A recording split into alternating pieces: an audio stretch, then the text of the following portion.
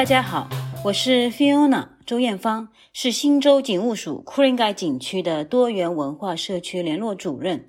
非常感谢 Parramatta 市政图书馆邀请我们警方向大家分享一些有关于警方的资讯。那在上一期的节目当中呢，我和大家分享了有关于家庭暴力现在呢正是每年的一个16日的反对性别暴力、反对对妇女暴力的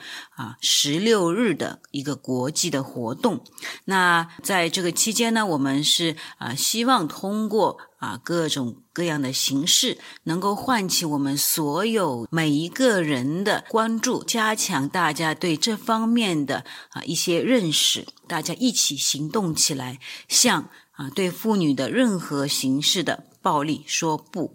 那在上一期的节目当中呢，跟大家探讨了一些对于家庭暴力的一些信息和一些迷思，一些说法。那今天呢，继续和大家呢一起来探讨。那我们其中一个大家的一个看法呢，可能会讲到家庭暴力呢并不是一个社会的大问题只是存在于某一些文化当中或者是社区当中并不是一个大的问题，也只是少数人遭到家庭暴力。这个看法是否是对的呢？那我们说对于妇女的暴力行为呢，是发生在所有的社区，不管它的文化、宗教、教育、社会经济背景如何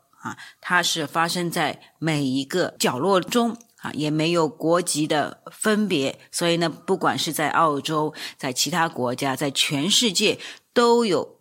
发生对妇女的这个暴力行为当然了，有可能有一些文化团体呢，会在这个家庭暴力的问题上呢，会有更多的一些媒体的报道曝光度比较高。有一些可能呢，在某一些社区当中呢，可能发生率也比较高。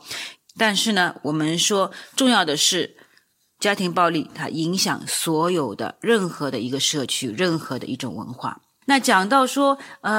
家庭暴力只是发生在少数人身上，并不是一个社会的大问题那我们来看看一些数据。一般来讲，每4个女性当中就有1个在她的一生当中遭受过家庭暴力。就目前的数据来看，每周在澳大利亚就有1个妇女是被她的前任或者是现任的伴侣所杀害。那这个数据还是相当惊人的，也从这个数据当中可以看到对妇女的暴力、家庭暴力的一个普遍性。所以呢，这并不是一个少数一个小的问题，而是一个社会的大问题。我们说家庭暴力它并不是一个关起门来的事情，不是一个个人的问题，是一个隐藏的、广泛隐藏的一个社会大问题。因为家庭暴力它的特殊的一个性质是发生在互相认识的、有亲密关系的这样的一个关系当中，所以呢，它带有很大的一些复杂性、特殊性。因此呢，很多的受害者呢因为很多的一些复杂的原因、个人的原因、社会的原因内在的和外在的一些因素呢，而让他呢没有能够公开，只是一直承受着、隐藏着遭受着家庭暴力。所以呢这是一个广泛的隐藏着的一个社会的大问题。它不仅仅是影响到受害者的本人，它影响到与受害者相关的家人、其他的家庭成员、他的朋友，以及他所涉及的这个社区，也影响到这个社会要去处理家庭暴力的这个事情。每年政府所花费在应对家庭暴力、处理对妇女的暴力的这样的事情上的成本费用是相当惊人的其实它是一个广泛的隐藏着的一个社会的大问题。那有些朋友会认为如果妇女遭到了家庭暴力，受害者完全是可以离开离开了就可以能够使暴力停止。那这个说法，这个命题是否正确呢？我们之前也提到过，受害者选择离开并不是那么容易的事情，有很多种因素阻止，或者是认为离开并不是一个特别合适的一个选择，最好的一个选择。我们也提到在我们说受害者他在计划离开施暴者过程当中，或者离开之后，其实这个阶段是暴力发生的一个最危险的时期之一，所以呢，选择离开并不是一件容易的事情，有可能是非常危险的一个时期，有可能选择留下来才是最安全的选择所以呢，我们说这个背后有很多复杂的一些个人的和外在的一些因素离开之后，暴力并不因此而停止。能够停止这个暴力行为的并不是受害者，能够阻止暴力行为的并不是受害者，而是施暴者本人。实施暴力行为的这个人，他是实施这个行为的行动者，只有他停止了这个暴力行为，这个暴力才会停止。因此呢决定权不在于受害者，并不因为受害者的离开，暴力行为就会停止所以呢，我们说对暴力行为负责的不是受害者，而是施暴者本人。对暴力行为负责的并不是受害者，而是施暴者本人。只有他停止暴力行为，这个暴力才会停止。因此呢，而引发起另外一个说法，大家可能在社会上也会听到有些家庭暴力是受害者挑起的，就是因为受害者挑起了，才会遭到施暴者的虐待是因为他的原因才会引发对方对他施以暴力。那这个命题呢，是将责任归咎到受害者。那我们说暴力行为是没有任何理由的， There is no excuse for violence。 家庭暴力它是一个人权的问题，我们不管是妇女，我们每一个个人都有自由、平等、安全的这个权利，没有人值得被虐待，允许其他人遭到别人的伤害所以呢，任何的暴力行为应该使用暴力的人应该对他的暴力行为负责，而不应该将他的这个行为以其他任何的形式呢作为借口，作为理由。施暴者没有任何的理由为他们的这种暴力行为而脱责当然我们也会在跟受害者的交流当中会听到他们也会对自己的行为可能会有一些自责，比如说我不这样做的话，我不这样说的话，他就不会这样子，如果我不说的话，也不会影响孩子影响他的生活等等。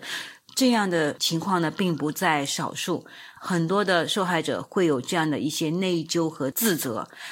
家庭暴力永远不是受害者的错，是使用暴力的这个人应该对他的行为负责。我们处理家庭关系也好，互相之间的纷争也好，都可以以更有效的、更理智的而非暴力的这种形式去解决。在任何的情况下，使用暴力是违法的，是不可以接受的。另外一个说法酗酒是家庭暴力最普遍的原因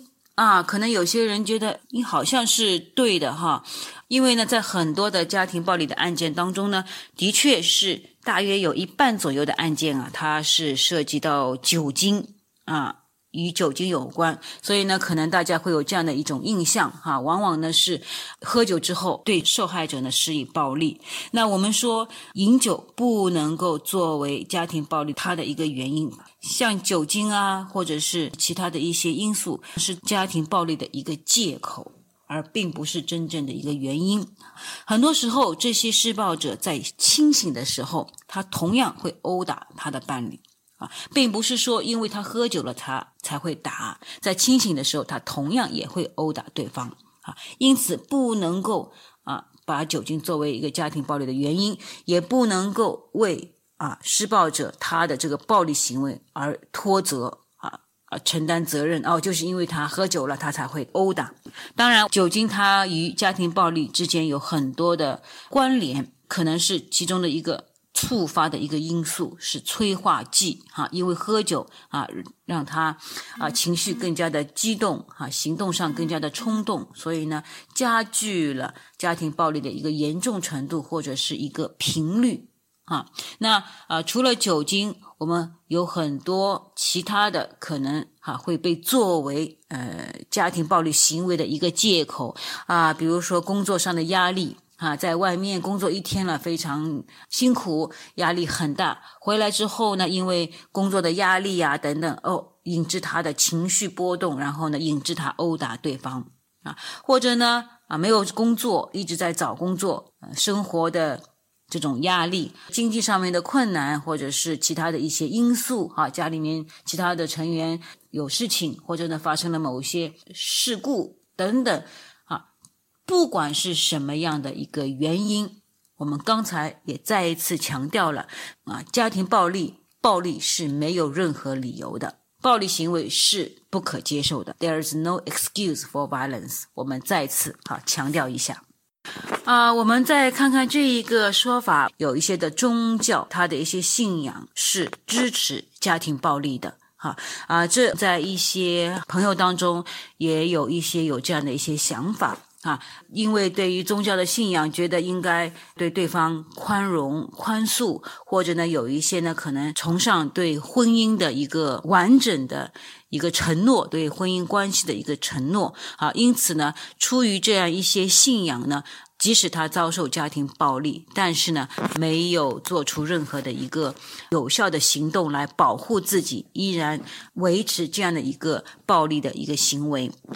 那其实宗教并没有支持要忍受家庭暴力的这样的一种观点，并没有说支持大家要忍受家庭暴力是上帝的或者是神的这样一个观点。从很多的宗教的一些经文他们都是其实是反对家庭暴力，他们崇尚的是保持夫妻或者婚姻的一个团结，而并没有对暴力这种行为支持，他们强调的还是一个平等的健康的这样的一个关系，对暴力这种行为也是不接受的。那这可以从很多的一些宗教的一些经文当中，或者是一些阐述当中来加以说明我们看看其中一个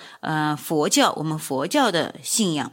其中它就有一段描述，生活在道德中的妻子和丈夫，那就要求是自我控制的，善于言说的如果有事情可以表达出来，是一个充满爱心的互相尊重的这样一个关系，从而他能够获得多方面的祝福，幸福生活就此诞生了这是在佛教当中的一段描述，它也是崇尚妻子和丈夫夫妻之间是一个互相尊重互相爱护自我控制，如果有事可以互相表达的这样一种关系，它还是一个尊重和爱的这样一个关系，也是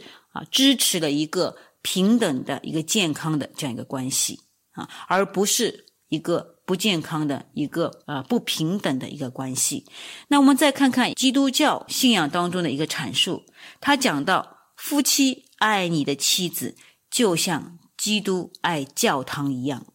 这是一个很形象的一个比喻，基督爱教堂，那我们如果是信仰的话，肯定知道他的关系是如何的，那这就等同于丈夫应该如何爱你的妻子。那看看犹太教的信仰，它其中的一个阐述是，丈夫必须爱妻子就像爱自己一样爱妻子，并且呢要比对他自己要更尊重妻子这里完全可以看到我们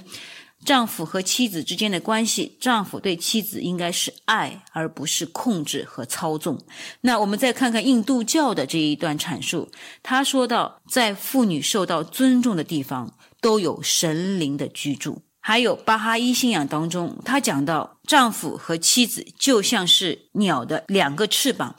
当两个翅膀它受到相同的冲动冲击而加强时，它们就能够飞上天，飞向进步的顶峰。那在这里我们也看到一个鸟的两只翅膀应该要保持平衡，保持相同的一个冲力他才能够可以飞上天。在这里它也是一个非常形象的一个比喻，我们夫妻之间的一个关系应该是平等的，互相支持的，共同努力的，也是缺一不可的，是属于彼此的。所以从这一些我们从信仰当中的这些摘录都可以看到，任何的宗教它也是强调了支持了一个夫妻关系的一个平等，一个尊重，相互的爱，相互的一个信任建立在这样的团结之上。那我们也是同样的都是支持平等的一个婚姻，家庭暴力它并不是一个平等的一个健康的一个关系，它是一个基于权力的控制的一个不平等的权力失衡、平等失衡的这样一个关系，不为这个宗教所支持的。好，我们和大家分享了很多的有关于家庭暴力的信息，也跟大家呢聊了很多对家庭暴力的一些迷思、一些看法。正因为家庭暴力它的特殊的性质，特殊的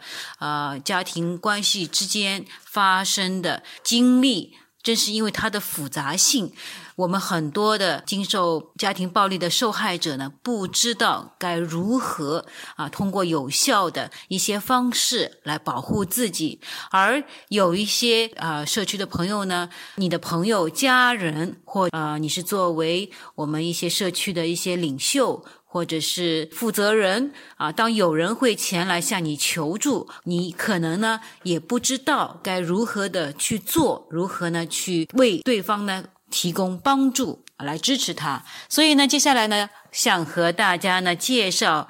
几个非常重要的、非常有帮助的一些救助的服务。首先呢，和大家先介绍的一个服务呢，是称之为1800 Respect。这一个呢是澳大利亚的全国性的一个性侵犯和家庭暴力的救助服务，是 National Sexual Assault Domestic Family Violence Counseling Service。 它是24小时可以为你提供帮助，不仅仅可以是为受害者提供帮助，也帮助那些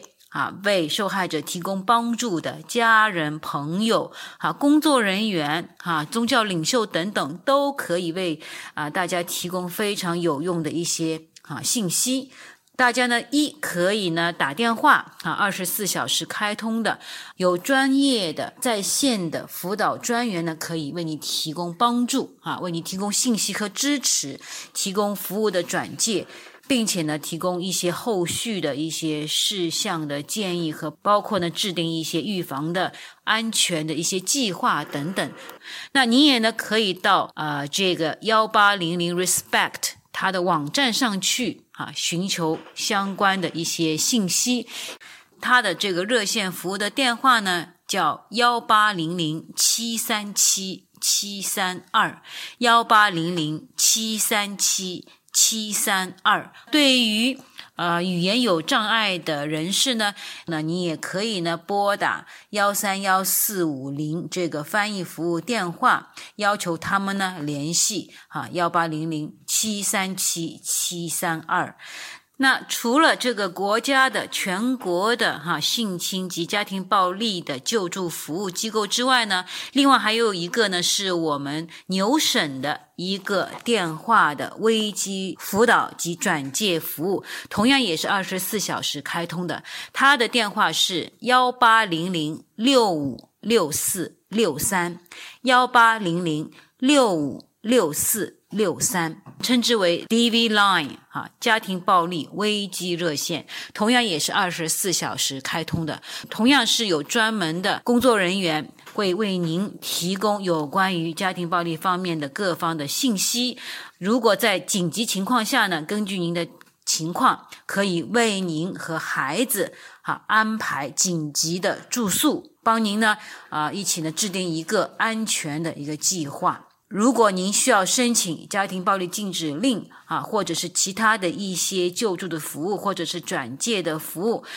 都可以为你提供相关的帮助。也可以帮助您呢，如果你需要的话呢，可以跟我们警方联络，或者呢提供一些法律方面的一些帮助等等电话是1800-66463 1800-66463 24小时为您服务的。那如果呢您就家庭暴力的事件呢，您是需要上庭，我们还有一个非常好的能够为您在庭前、庭上和庭后提供支援、提供支持的一个服务。这个服务呢叫做 Women Domestic Violence Court Advocacy Services， 就是妇女家庭暴力法庭援助服务。这个服务呢是由Legal Aid法律援助拨款建立的这样一个机构，在我们全州呢有很多的这样的一个服务呢，都是在地方的法庭为妇女家庭暴力受害者及她的孩子家庭呢提供帮助